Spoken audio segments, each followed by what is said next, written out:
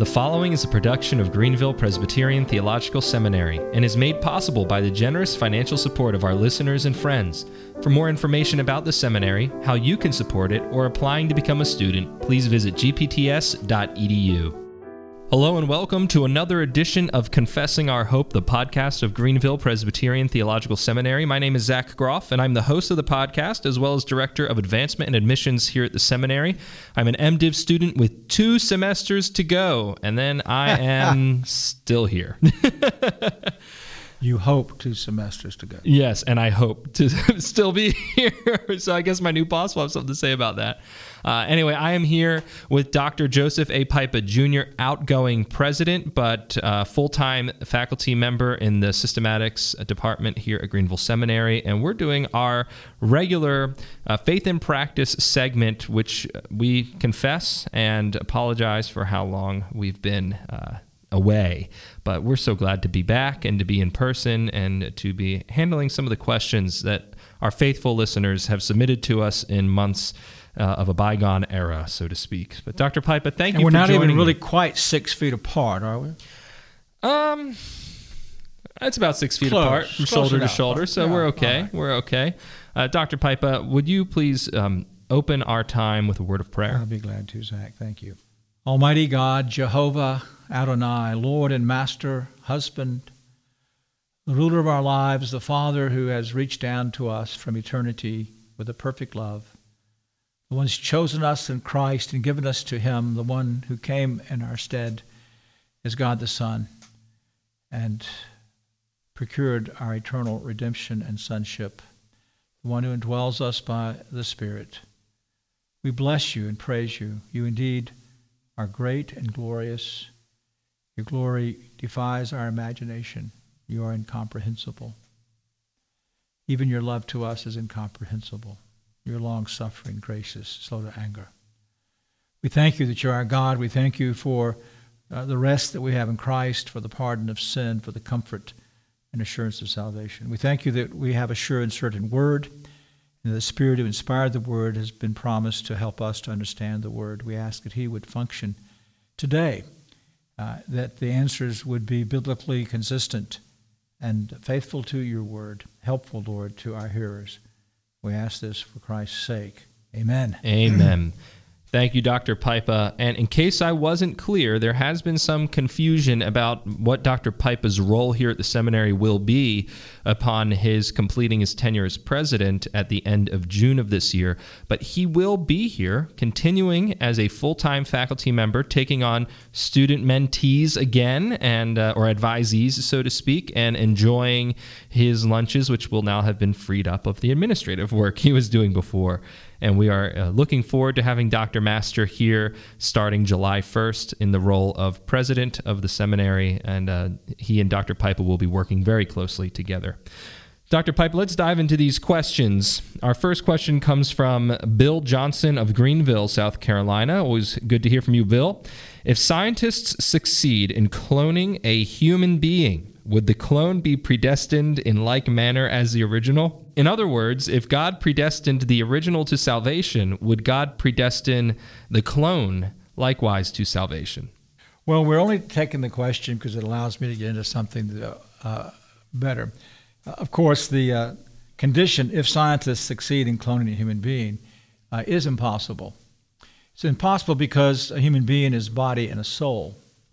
And the whole idea of cloning comes from a materialistic worldview, that all we are is matter made up of cells and neurons, nerve endings, and things like that, brains. So if a scientist could create some living thing, whatever it would be, it would not be a human being, because a scientist cannot create a soul. Biblically or theologically, there are 2 main groups with respect to the origin of the soul. There are the creationists. This would probably be the mainline Reformed position. And the creationist believes that at the moment of conception, that God creates a new soul that he brings into a living union with the physical being that had been conceived through the union of the parents. The other view is traditionism, and that view is that in procreation, the soul as well as the body is created out of the parents. There are problems with both of those positions. So what I've been encouraging students to think through is a hybrid position, and that is something of both.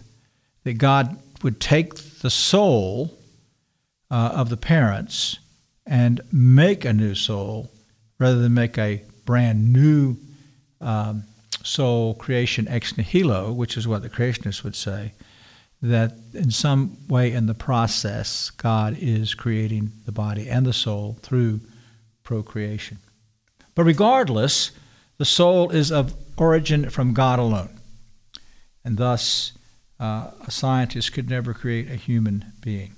Bill, we thank you for the question, and in all seriousness, we hope that was a helpful answer. If there are any follow-ups, particularly on Dr. Pipa's hybrid view, his Traducian creationism or creationist Traducianism, however you want to phrase it, please send them in to us. We'd love to hear from anyone who wants to dig into biblical anthropology in that way.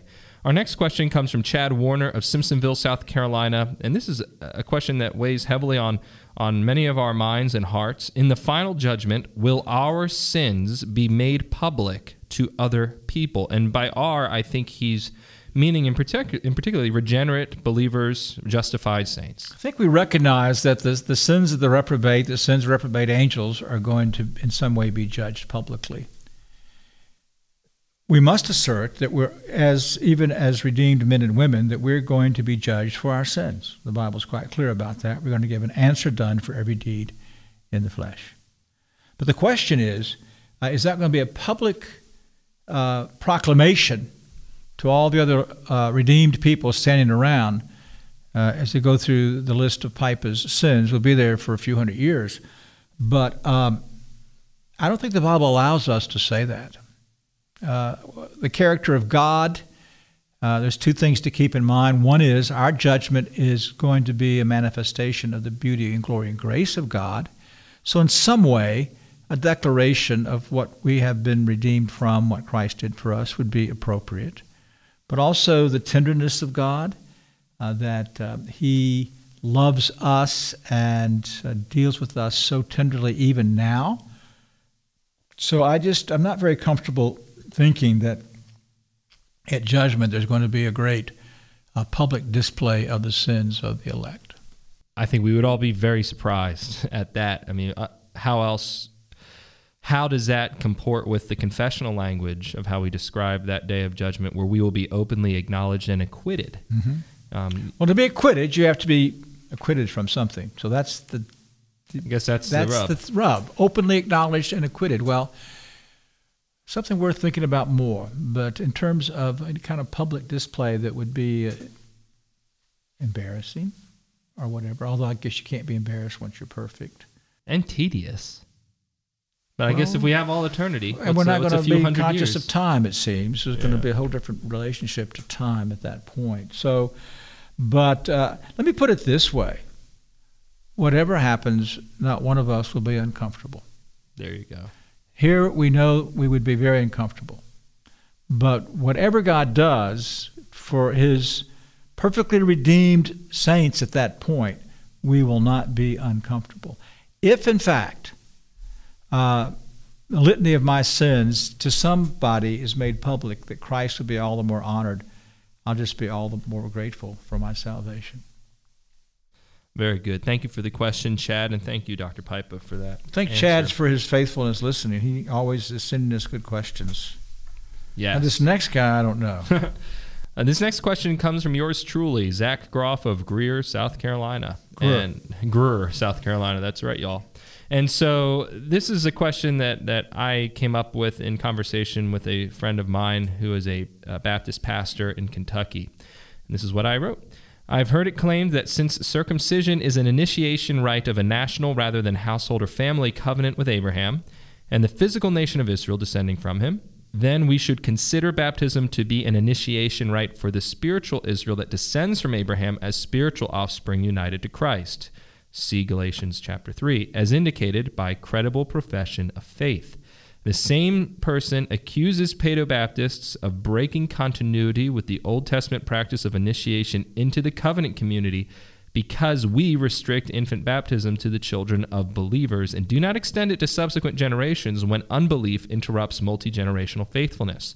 What do you make of this understanding of baptism's relation to circumcision in the first place, and the subsequent objection to paedobaptism in the second place?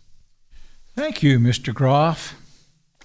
Well, the first part of the question makes a both and into an either or statement, failing to understand that, yes, circumcision did have a relationship nationally, but we cannot forget that Israel was the visible church that had been made a nation as well.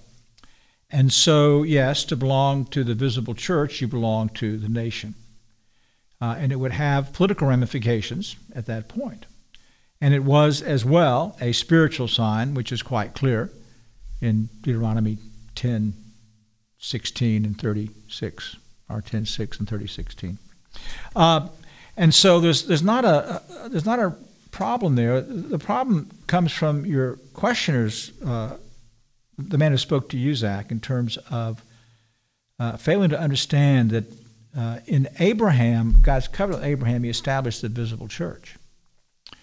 And so this, in establishing the visible church, where now it's no longer simply going to be a family. And that's what Paul picks up on Galatians 3 now, that we all are the seed of Abraham if we've had this baptism and are incorporated into the visible church.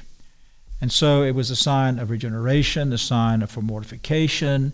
It definitely had spiritual signs, but it also had physical or national ramifications. So in the progression of redemption, when the church is no longer now tied to a particular nation, but is transnational, we're still the family of God, and we are now incorporated in the family of God by our baptism.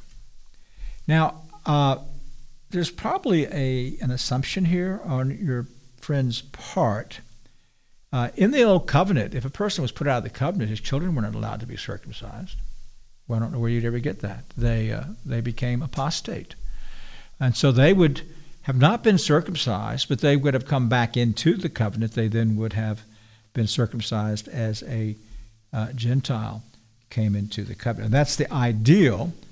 We recognize that there was not nearly the kind of discipline that should have been going on because of the remnant aspect of the Old Covenant church, that the truly elect were a remnant. And so we see generation after generation of apostasy. Perhaps it's interesting that the children of all those that apostatized in the wilderness were not circumcised. And so when they crossed into the land, the very first thing that God did was circumcise everyone who had been born since they began the travels 38 years before. So that generation was cut off, and now this new generation brought back into the church. So I think that we don't really have a problem there with, what was he says, Old Testament practice initiation into the covenant community. Do not extend it to subsequent generations when unbelief interrupts. Well, no, if real unbelief interrupted, the Leviticus is quite clear. They'd be cut off from the community, either put out by excommunication, or what we'd call excommunication, or put to death. So I'm not sure you can build the kind of case that your friend's building here.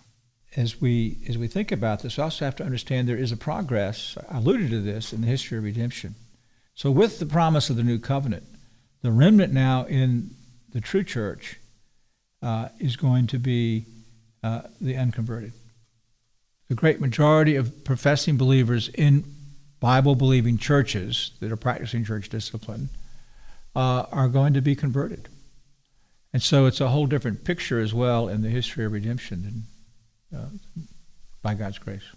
If anyone has a follow-up on that, please send it our way, especially Credo Baptist brothers of ours who might be wrestling with this idea or want to hear a Paedo Baptist answer directly some of the questions that you would pose to a Reformed Paedo-Baptist. But thank you for the question to my anonymous friend, and I will not thank myself for submitting it because that would be gratuitous. Our next question comes from Miguel Del Toro Jr. of Peoria, Arizona. And he would like Dr. Pipa to explain the fundamental differences between 5 evangelical and Presbyterian denominations with regard to theology, adherence to and perspectives on the Westminster Standards, especially regarding subscription, and ecclesiology or polity. And he asks this question because discerning the differences among these particular denominations can be puzzling, since to the uninitiated, or even to one who has been around the Reformed and Presbyterian world for some time, these denominations all claim to share in common an evangelical appraisal of Scripture, a confessional standard, and Presbyterian church government. And the denominations he lists are ones that would be familiar to regular listeners of the podcast or to members of NAPARC here in this country: the Bible Presbyterian Church, the Orthodox Presbyterian Church, the Associate Reformed Presbyterian Church, the Reformed Presbyterian Church of North America, and the Presbyterian Church in America. And in full disclosure, Dr. Pipa is a charter member of the Presbyterian Church in America, and I am licensed to preach in a presbytery of the PCA as well.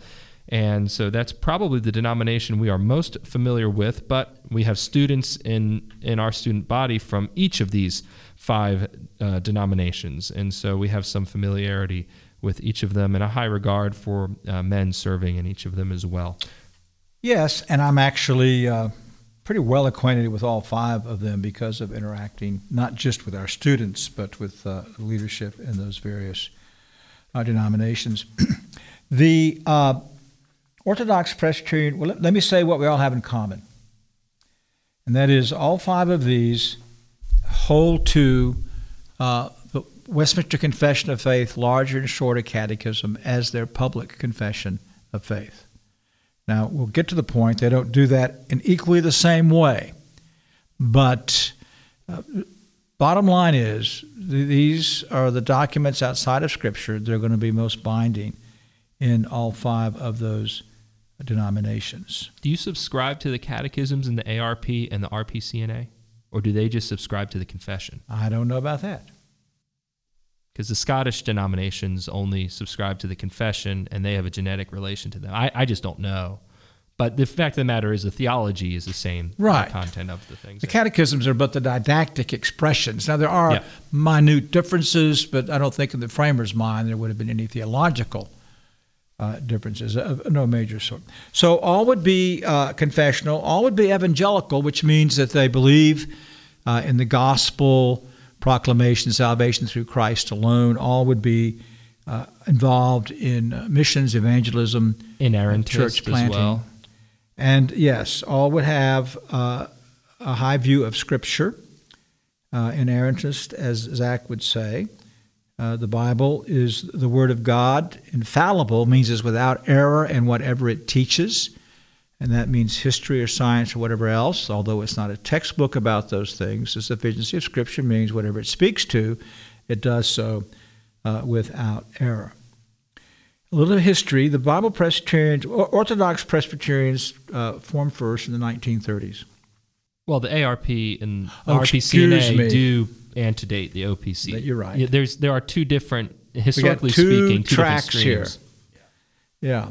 So the ARPC goes back to Scotland. The RPCNA goes back to Northern Ireland.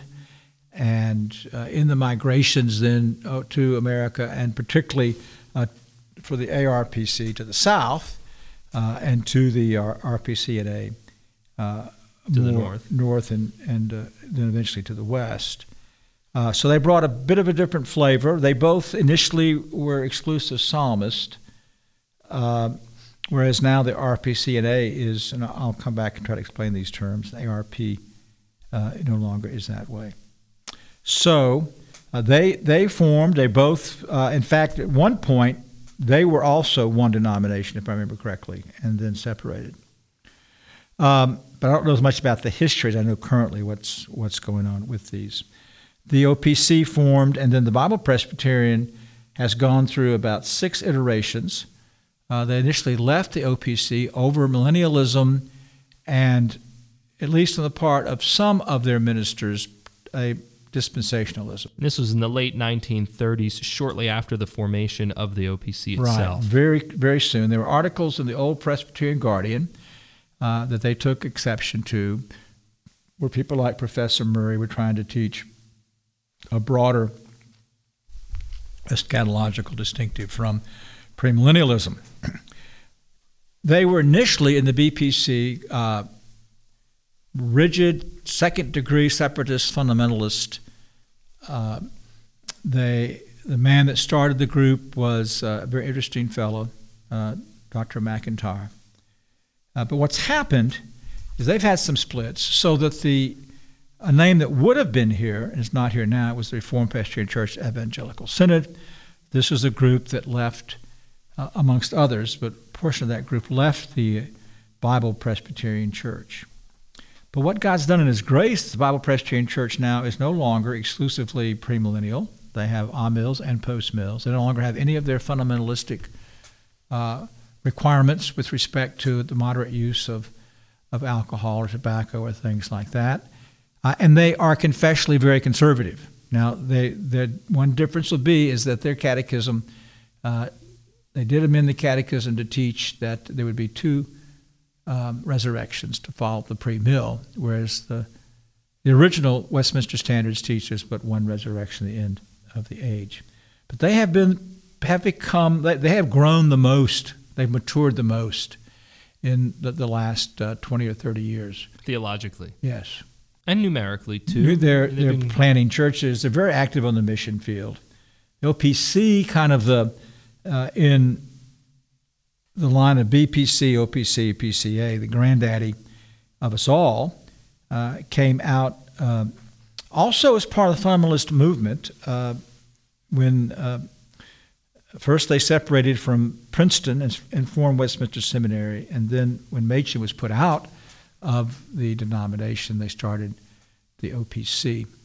The originators were very Reformed, but a lot of the early students were all guys from Wheaton, and they brought with them a bit of fundamentalism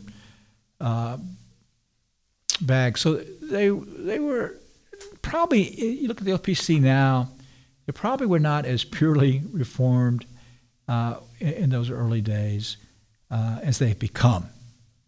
They, though, have a very high view of the Confession of Faith and the catechisms. And they've got a bit of what I would call a confessional schizophrenia. They will not allow a man to take an exception to the standards, but they have plenty of people in the denomination that take exception to the standards in certain areas. I think of paedo communion or creation or whatever. So, but that's not formally on the books. Evidently, it's I've never understood it. And to be clear, the OPC and thus the BPC as well came out of the Northern Church, whereas the PCA comes out of the Southern Mainline Presbyterian Church. And so you do have two different tracks there as well, even within the broader mainline American Presbyterian And I'll talk Church. about that when we get to ecclesiology and polity in particular. That's where we'll have most bearing. So the OPC is a very faithful denomination. They've got a growing, aggressive church planting program in America. They're full of Greenville grads planting these churches. Every time I read their magazine, they've got feature articles on fellows that are Greenville grads, so that's good to see. Their foreign missions is much more consistent with the original Southern Presbyterian Thornwellian missions. They will only put a man on the mission field when they've raised his support for him. He does not have to raise his support. He doesn't come back and have to go around. He does itinerate, but it's not to raise support. Now, on the one hand, that cuts down the number of men they can put on the field. On the other hand, it's a much more consistent oversight than of the missionary. The ARPC, after they did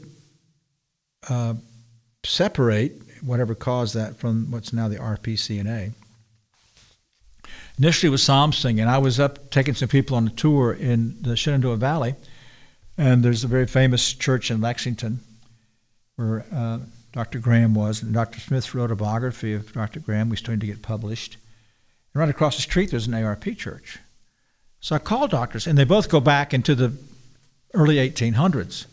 And I said, what was going on here? He says, he said the ARP formed in Virginia when Reverend Graham started singing hymns. So those that did not want to sing hymns went over to the ARP. So you can go up to the Shenandoah Valley, and there's some fantastic historical churches there that all were in the one Presbyterian church in America, and then went into the ARP to sing psalms. The ARP, a number of years ago, began to go liberal. And a group of their students, when they finished their university training, came to Reformed Seminary in its very early days. And they were in my class and right around my class. And it's what God did is quite remarkable. Dr. Smith encouraged them to go back to their denomination. And they all were from, in ARP, family carries much more weight than it does probably in any of the other denominations in terms of who you know. These guys were all from blue blood ARP families, and they all got churches. And the ARP, through God's grace, again, Dr. Smith's, in a sense, the fountain of all this, God reformed that denomination. And they have increasingly become more conservative and more reformed. And Reformed Theological Seminary continues to be a strong influence toward those ends. Particularly in Charlotte. Yes. Yeah. So, in that process, they were moving towards women's ordination, and they'd gotten women deacons ordained. And then as they became increasingly reformed, we've got some number of fine student graduates then in the ARP now as well. It's a carryover that more and more their younger men do not want. And so I understand at this synod they're going to have a motion to stop ordaining women deacons, grandfather the churches that have them, but not let them do any new ones. And they also have become more outward looking in the last few years. I've interacted with one of the presbytery that's here, where the seminary is located, and have been very blessed in having fellowship with those men. The Bible Presbyterians had their own college for a long time up in New Jersey, and then they had a thing down in Florida.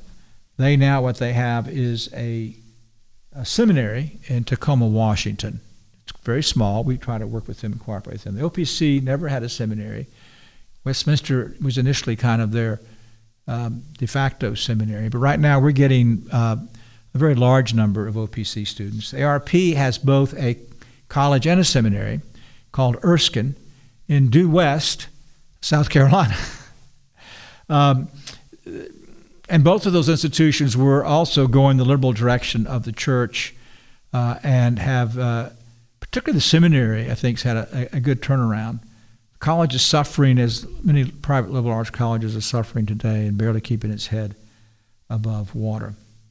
The RPCNA, called the Covenanters, of the five, this is the group that is committed to singing only the Psalms, 150 Psalms, without musical accompaniment. That for them is pretty much the height of Reformed spirituality.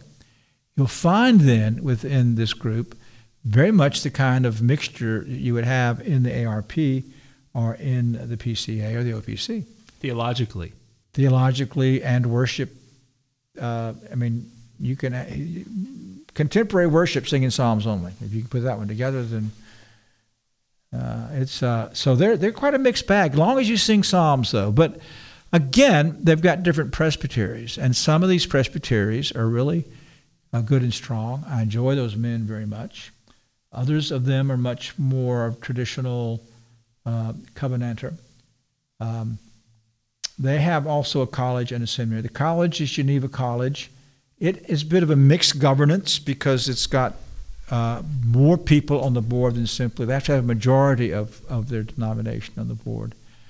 I was up there to preach for a chapel for them at Westwood. Actually, it was a community service for Reformation, and really enjoyed my time with their fairly new president and preaching in one of their churches.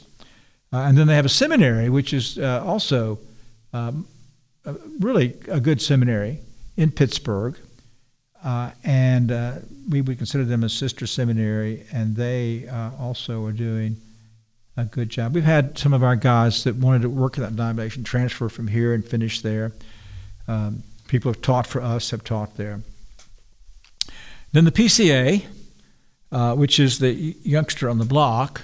And the big dog on the block. And the big dog on the block as well.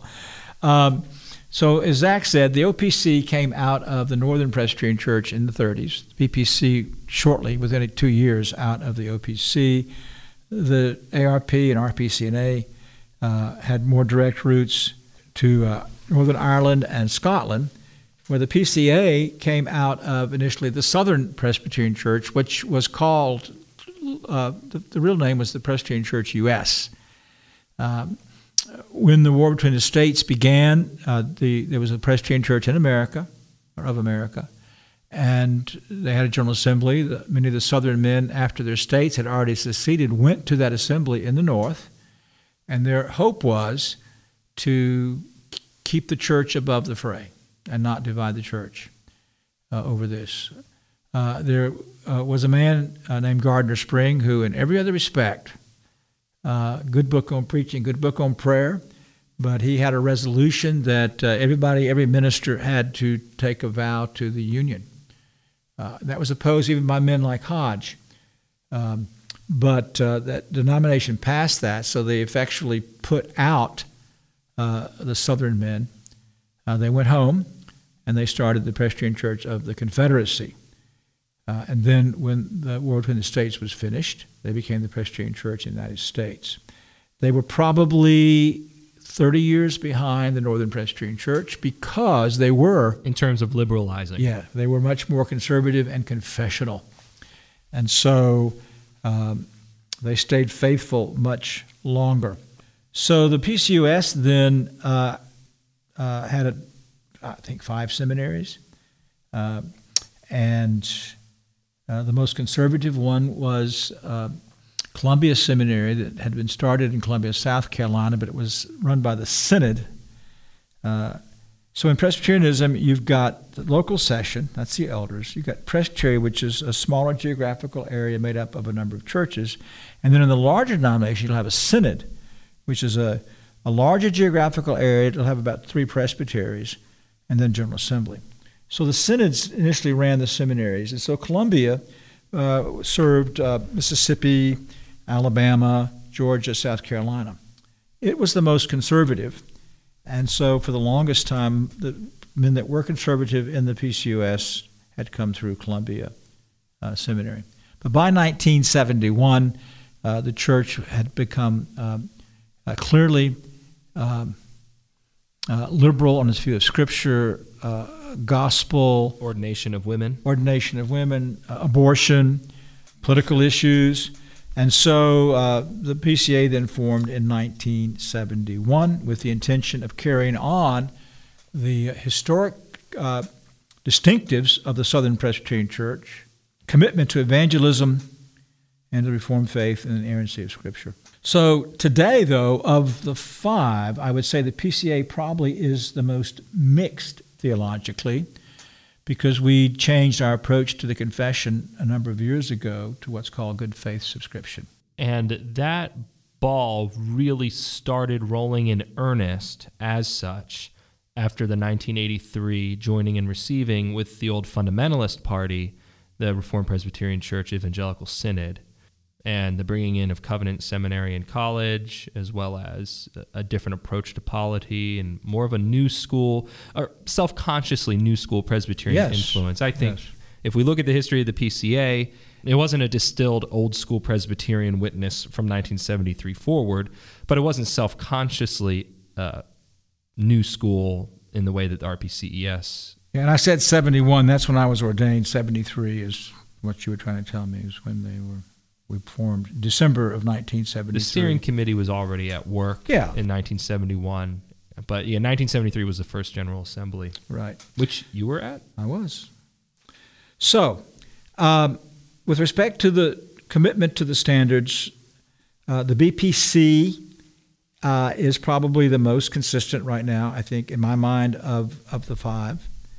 It's also the smallest, so that makes some sense just in terms of scale. ARP is probably the most diverse at this point.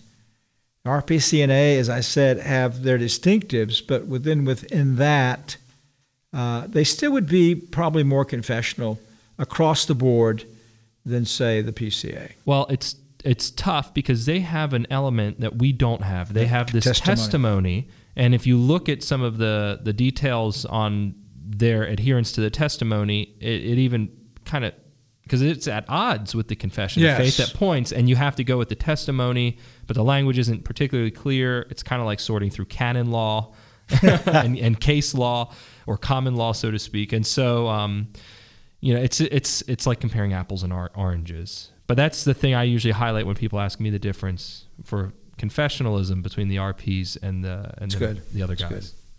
Now, in terms of ecclesiology and polity,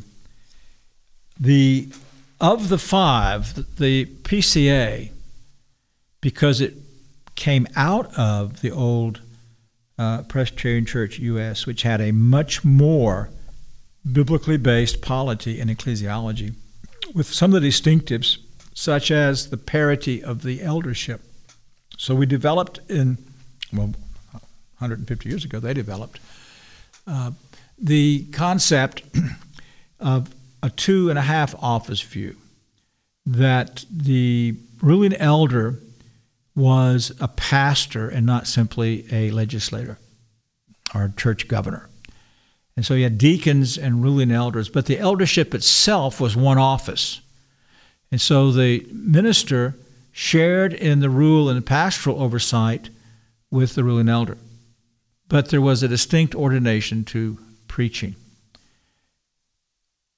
But what that means is that historically the PCA, or the Southern Church and now the PCA, has had a much higher view of ruling elders. And you'll see this on ordination commissions. You see it at presbytery, where there's a self-conscious attempt at General Assembly. Every committee will have equal numbers of, until you get up to these ad hoc committees, but all permanent committees, equal numbers of ruling elders and teaching elders. The Thornwellian approach to missions, bottom up more than top down, historically was a part of the PCA's mission strategies. Not as much any longer, although we have a number of presbyteries and churches that are sending them into the mission field, still practicing this idea of bottom-up missions.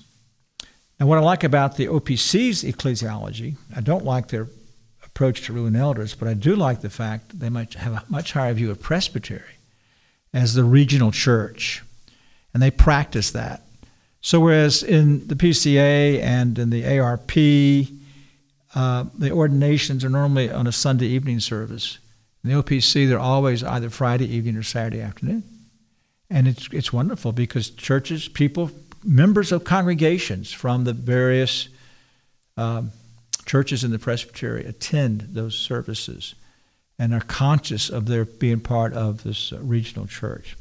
So the strengths and weaknesses to all of them, but we thank God for all of these. We thank God for the revival of the Reformed faith. I tell our students, when I finished seminary in 1971, there may be in all of the South, there was a couple OPC churches in southern Florida, but say in the Mid-South, I maybe knew of one or two really self-conscious Reformed churches. And now, by God's grace, throughout the South, through what he's done in the PCA, and in the revival in the ARP, the movement of the OPC into the southern states, the Bible Presbyterians reforming.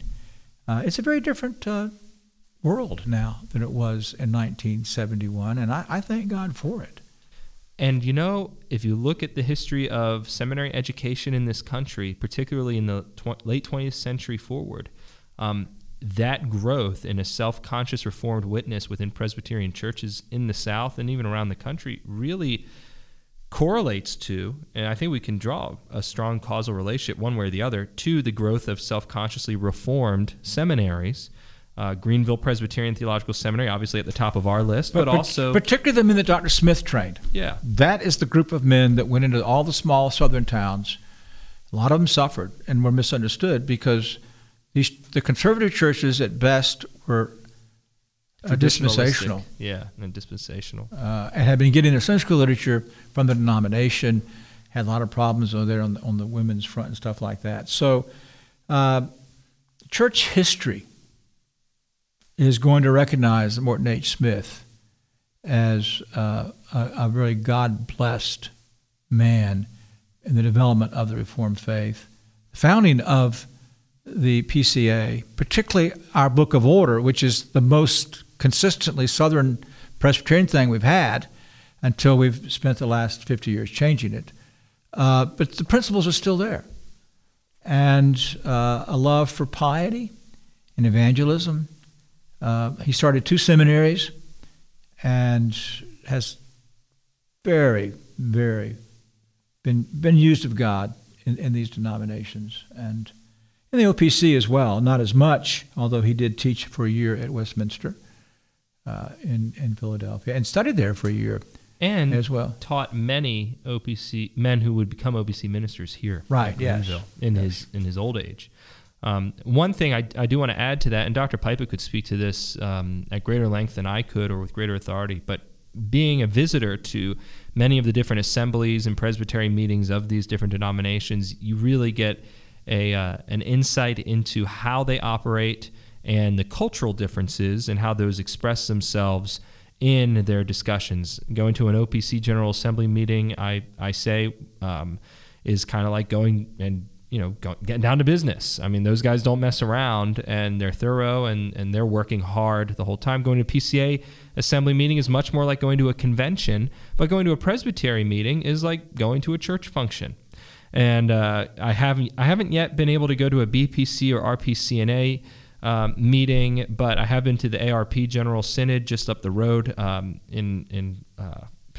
Bon Clarkin in North Carolina, and that's like a big family reunion with those guys. And so those differences express themselves in their polity and how they talk through and work through. Well, and I think I appreciate the insight, Zach, because just as we, Dr. McGraw, when he teaches historiography and research and the importance of putting men into a cultural situation, all 5 of these denominations are shaped culturally. I'm most comfortable in the PCA culturally because I'm a Southerner. And even though now we're a national denomination with 80-something presbyteries, there's still the ethos that's there. This will probably get me in a lot of trouble. Whereas up until recently, the Orthodox Presbyterian Church has had more of a northern flavor, more of a blue-collar flavor, perhaps even, which there's nothing denigrating about any of this. I think the thing to realize is, and I'd love to see all of us together. I would love to see a denomination that would allow psalm singers, congregations, and exclusive and not. I think we could do that, and I would be glad to be a part of it. But we do have to recognize that it's not just theological things. ARP is a very cultural shaped denomination, and the BP as well. So, as much as I don't have a problem with denominations, as long as we love each other and work together. And that's, you mentioned when we first started, NAPARC. Now that BPs are only observers, but the other 5 are actually voting members of National Association of Presbyterian Reformed Congregations. And this includes, in addition to the Presbyterians, then the Reformed Church U.S. and the United Reformed Church, which are more of the continental Dutch or German background. And they're both also very fine denominations, could easily be on our list if Miguel had asked about them. Anyway, we spent a lot of time on that. I hope that was helpful, and particularly if you're a new listener or you're tuning in for just to catch this segment. I hope that was helpful, demystifying of the differences between these different denominations. Now, our next question comes from Sam Morris, and he asks about the nature of the federal union of an unregenerate covenant child to Adam and to Christ. If someone is unregenerate, yet within the outward administration of the covenant of grace, then they would remain under Adam's headship and bear his curse. Christ, however, is the federal head of the covenant of grace, so the unregenerate in some sense must be under the federal headship of Christ, or else they would have no place in his covenant. Are the headships of Adam and Christ mutually exclusive, or is it biblical to say that Christ is the federal head outwardly of an unregenerate covenant child, yet they remain in Adam inwardly? How would we reconcile this approach with Romans 8:9, wherein Paul states that anyone who does not have the Spirit does not belong to Christ? In sum, can one be in the covenant of works and under the covenant of grace at the same time? Surveying the nature of God's relationship to unbelieving Israel in the Old Covenant, it seems the answer would be yes. Well, Sam, you've asked a Gordian knot kind of question. So I'm going to try to untangle the knot a bit. You might not be happy with my answer, and be glad for you to follow up with me later on the podcast. Look, in the first place, all are born dead in sin in Adam under God's wrath and condemnation.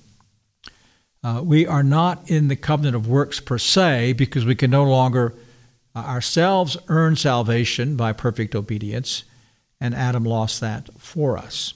We're under the effects of the covenant of works, and we're under the responsibility to obey God perfectly, covenant of works, and we're under the curse of the covenant of works. When a family is converted and they come into the church and they bring their children with them, the children being baptized are incorporated into the membership of the church. Now, the membership of the church is where the covenant of grace is administered. So it's administered in the church, and there is the different terms. Some use the word external, internal. Berkhoff talks about living and legal. There is an external legal membership in the covenant of grace, and the people who are in the church who are not yet regenerate are still under the benefits of the covenant of grace and under its administration, and are not under the covenant of works. Part of this is the judgment of charity. It's not just children, is it, Sam? Simon the magician makes profession of faith, baptized. He's under the administration of Christ and the covenant of grace. He then shows himself to be apostate. He's excommunicated.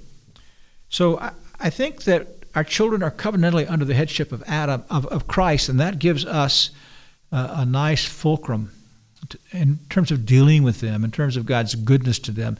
And the covenant benefits, there are benefits that belong to our children even before they are unregenerate, are regenerate. And if they remained unregenerate, they still have had those, the benefits.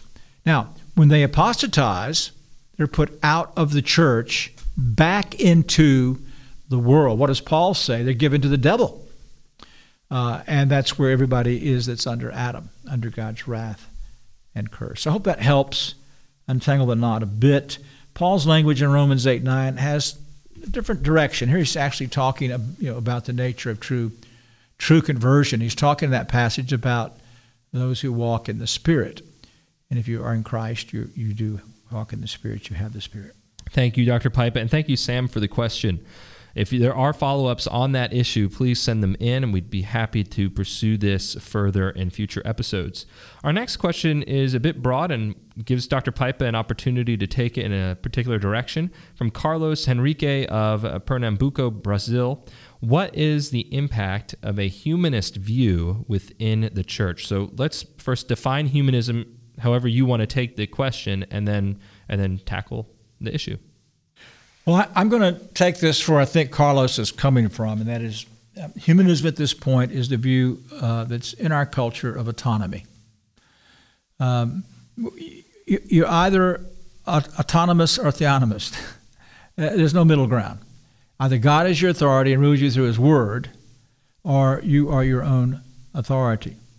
Now, Western culture and Latin American culture as well are increasingly autonomous in their approach to living. So we would say that they are humanist, man-centered, not in the sense of the old humanism of the Renaissance that focused on classical education, things like that, but in terms of autonomy. So you can imagine what this has done to the church, because increasingly we find people in the church, office bearers and church members, who do not want to be ruled by the Word of God. They want to be ruled by their own independent standard that they've set up. Now, those standards will vary from culture to culture, from person to person. But the big divide has to do with, am I going to be ruled by Christ in this church, or am I going to be ruled by some other authority? So what that affects, well, it affects your view of Scripture, it affects your view of the gospel, it affects your view of, well, everything. And worship. I'm going to get there. So then we come over into worship. Does it make me happy? Does it please? Does it attract unconverted people? That's all humanism. We can think, well, this really is a gospel motivation. I want to have a worship service that's going to be attractive to the unconverted. But no, that's not the purpose of worship. And so we've changed the purpose of worship according to our standard of authority. People will be converted in our worship. We worship according to God's word, not according to... And so man-centeredness is another way to talk about it. So in the gospel, you're going to be Arminian and have a man-centered approach to salvation. Are you going to be under the sovereignty of God? Church discipline. We're going to live and let live, or give special privileges to certain families in the church. Are we going to seek to be faithful in the governance of the church? And then, of course, worship.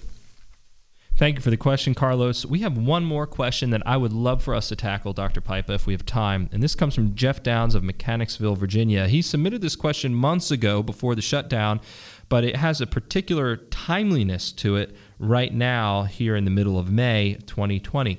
And Jeff asks, some in the Reformed community claim that men should not read books on theology offered by women because women shouldn't be teaching men. On the other hand, we say that women can or should be teaching women. If women can teach other women theology, and they would do so in a group, shouldn't the elders at least read the material that our ladies might use? Wouldn't the reading of the material be a form of protecting the body of Christ from potential false doctrine creeping into the church? And then he continues, I can be convinced otherwise, but I have no problem reading a book such as The Undistracted Widow, Living for God After Losing Your Husband by Carol Cornish, to help me to interact with women who have lost husbands. Have men written on the same topic? Yes, of course, and maybe the argument stops there. But at this point, I have no problem learning from women in this and other areas. And he gives us another example, Suffering, from Joni Eareckson Tada. Dr. Pipa, this is timely because of a controversial book that was published by Zondervan recently, by blogger and podcast host and housewife theologian Amy Bird, and that has caused quite an uproar even among our constituency and some of our graduates. But focusing on Jeff's question here, should men be reading books authored by women that deal with theological subjects? And if so, when? If not, why not? Well, Jeff, I make a distinction between formal teaching of Bible and theology and informal teaching. So where some of these women today, I think, misunderstand Aquila and Priscilla, or Priscilla and Aquila, which I'll accept one case, I think her name is first, confusing apples and oranges. Aquila and Priscilla, as a married couple, a team, would have people in their home, and they would have theological conversations. They would teach. They'd go back and forth together. They would disciple somebody like Apollos. So my wife and I do that. We have, throughout our ministry, have had people in our homes, and she is a complete partner in the conversation and has many important insights in that. But that is a conversation. And it's very important, I think, to make that distinction, that that's a conversation. A book, for me, is a conversation. It's not, it has no authority outside the Bible. Well, the Confession of Faith, but the Bible, the great authority, Confession of Faith, secondary authority. No other book has authority. That writer has no authority over me. So I can argue with the book. I can tear the pages out. I can throw it into the trash bin. And so I don't have a problem theoretically reading a book by a woman, even a book Zach was just mentioning before we started, a historic approach to writers on Job by a lady. I had no problem reading that book, just as I would be glad to sit down with her and talk to her, know her ideas, and whatever is that. So the book's a conversation. That's what reading is. We need to do more reading in that way where we're actually interacting with the book. Now, your other point, though, is very important, and I've seen so many churches get in big trouble because the elders did not preview the material that the women were studying. Now, on this very podcast, and an article I've written, I do say that I think that women have a propensity more than men to theological deception. And thus, in your women's study groups, the material does need to be screened. I prefer women, when they're teaching women, to teach on the issues the Bible gives them to teach on: child rearing, domestic responsibilities, godliness, piety, and things like that. But if the women want to do a Bible study by a woman teacher, then the elders still have the responsibility to read that book, and then it's taught under their authority. And the book still has no authority outside the fact that it's going to be a tool for the conversation. Thank you, Dr. Pipa. There are other issues that we could dive into on this whole dynamic of women teaching theology, public versus private spaces, and the role of books in the life of the church and in the lives of individual Christians as well. And so if there are follow-ups, please send them in to us. We'd love to engage with those further. But I think our time is up today. We've covered a lot of ground in tackling these 6 or 7 questions, and particularly covering the ground of denominational history and distinctives. But we have a few more on our list for next time, but I'm going to need to be replenished. So if you're listening to this and you have a burning theological or practical question that you want to send, or a follow-up to something that we've addressed in this episode or in previous episodes, please send it in at info@gpts.edu or using the contact form at gpts.edu/gpts-podcast. And one more shout out for the seminary. With this pandemic thing unfolding, and some of us trying to get back to a semblance of normalcy, and others of us worried that we're going to be stuck at home for quite some time, and that's interrupting plans, particularly for prospective seminary students, I want to give a plug for Greenville Seminary's faculty. They've been committed to accessibility of theological education to men who are called to serve Christ's church in some capacity or other. And so they've made it a priority to maintain a fully fledged, full-orbed distance program here at the seminary. And we've been doing this for upwards of 20 years now. We're having men participate live in classes by audio, and now audio and video, taking audio and video recordings to make available to distance students who need to take studies at an asynchronous pace, on their own pace, and staying in touch with men and investing in them from a distance. So though it doesn't replace residence education where you can get it, it does open up the door to theological education when doing so in residence is just not possible for whatever reason, global pandemics or otherwise. So if you're interested in that, please visit our website at gpts.edu or email us at admissions@gpts.edu. We would love to talk to you. Dr. Pipa, do you have any closing thoughts before we dismiss? Pray for us. Of course, most of you will hear this afterwards. The Board of Trustees will meet this Friday for their year-end, academic fiscal year-end is June 30th, year-end meeting. My intention is to open this seminary publicly in August. We do have a couple of interesting courses this summer. Tim Whitmer will be doing our Summer Institute on Pastoral Care. It's great material. That's going to be taught on campus, but you also, if you're not comfortable or can't, you can come online to do that. And I'm doing my elective that I do periodically as students ask for it on evaluating preachers. So we read some background material, and then we either read or listen to 10 different Reformed preachers. A number of people have signed up for that. Again, you can do that in the classroom or live online. And information on those classes is available at gpts.edu/summer. Please don't hesitate to reach out to us with any questions. We try to make these things affordable and open to men who are serving Christ's church as pastors or ruling elders or deacons, and who need a refresher, or also to seminary students here at GPTS or at other institutions. Dr. Pipa, thank you so much for joining me. This has been great. Thank you, Zach. It has been, and Lord willing, we'll be back on a regular schedule now. Amen. Thank you for listening to this edition of Confessing Our Hope, the podcast of Greenville Presbyterian Theological Seminary. To help ensure that we can continue to produce content from a Reformed and confessional Presbyterian perspective, please consider making a gift of support in any amount at gpts.edu/donate. For more information about Greenville Presbyterian Theological Seminary, please visit gpts.edu.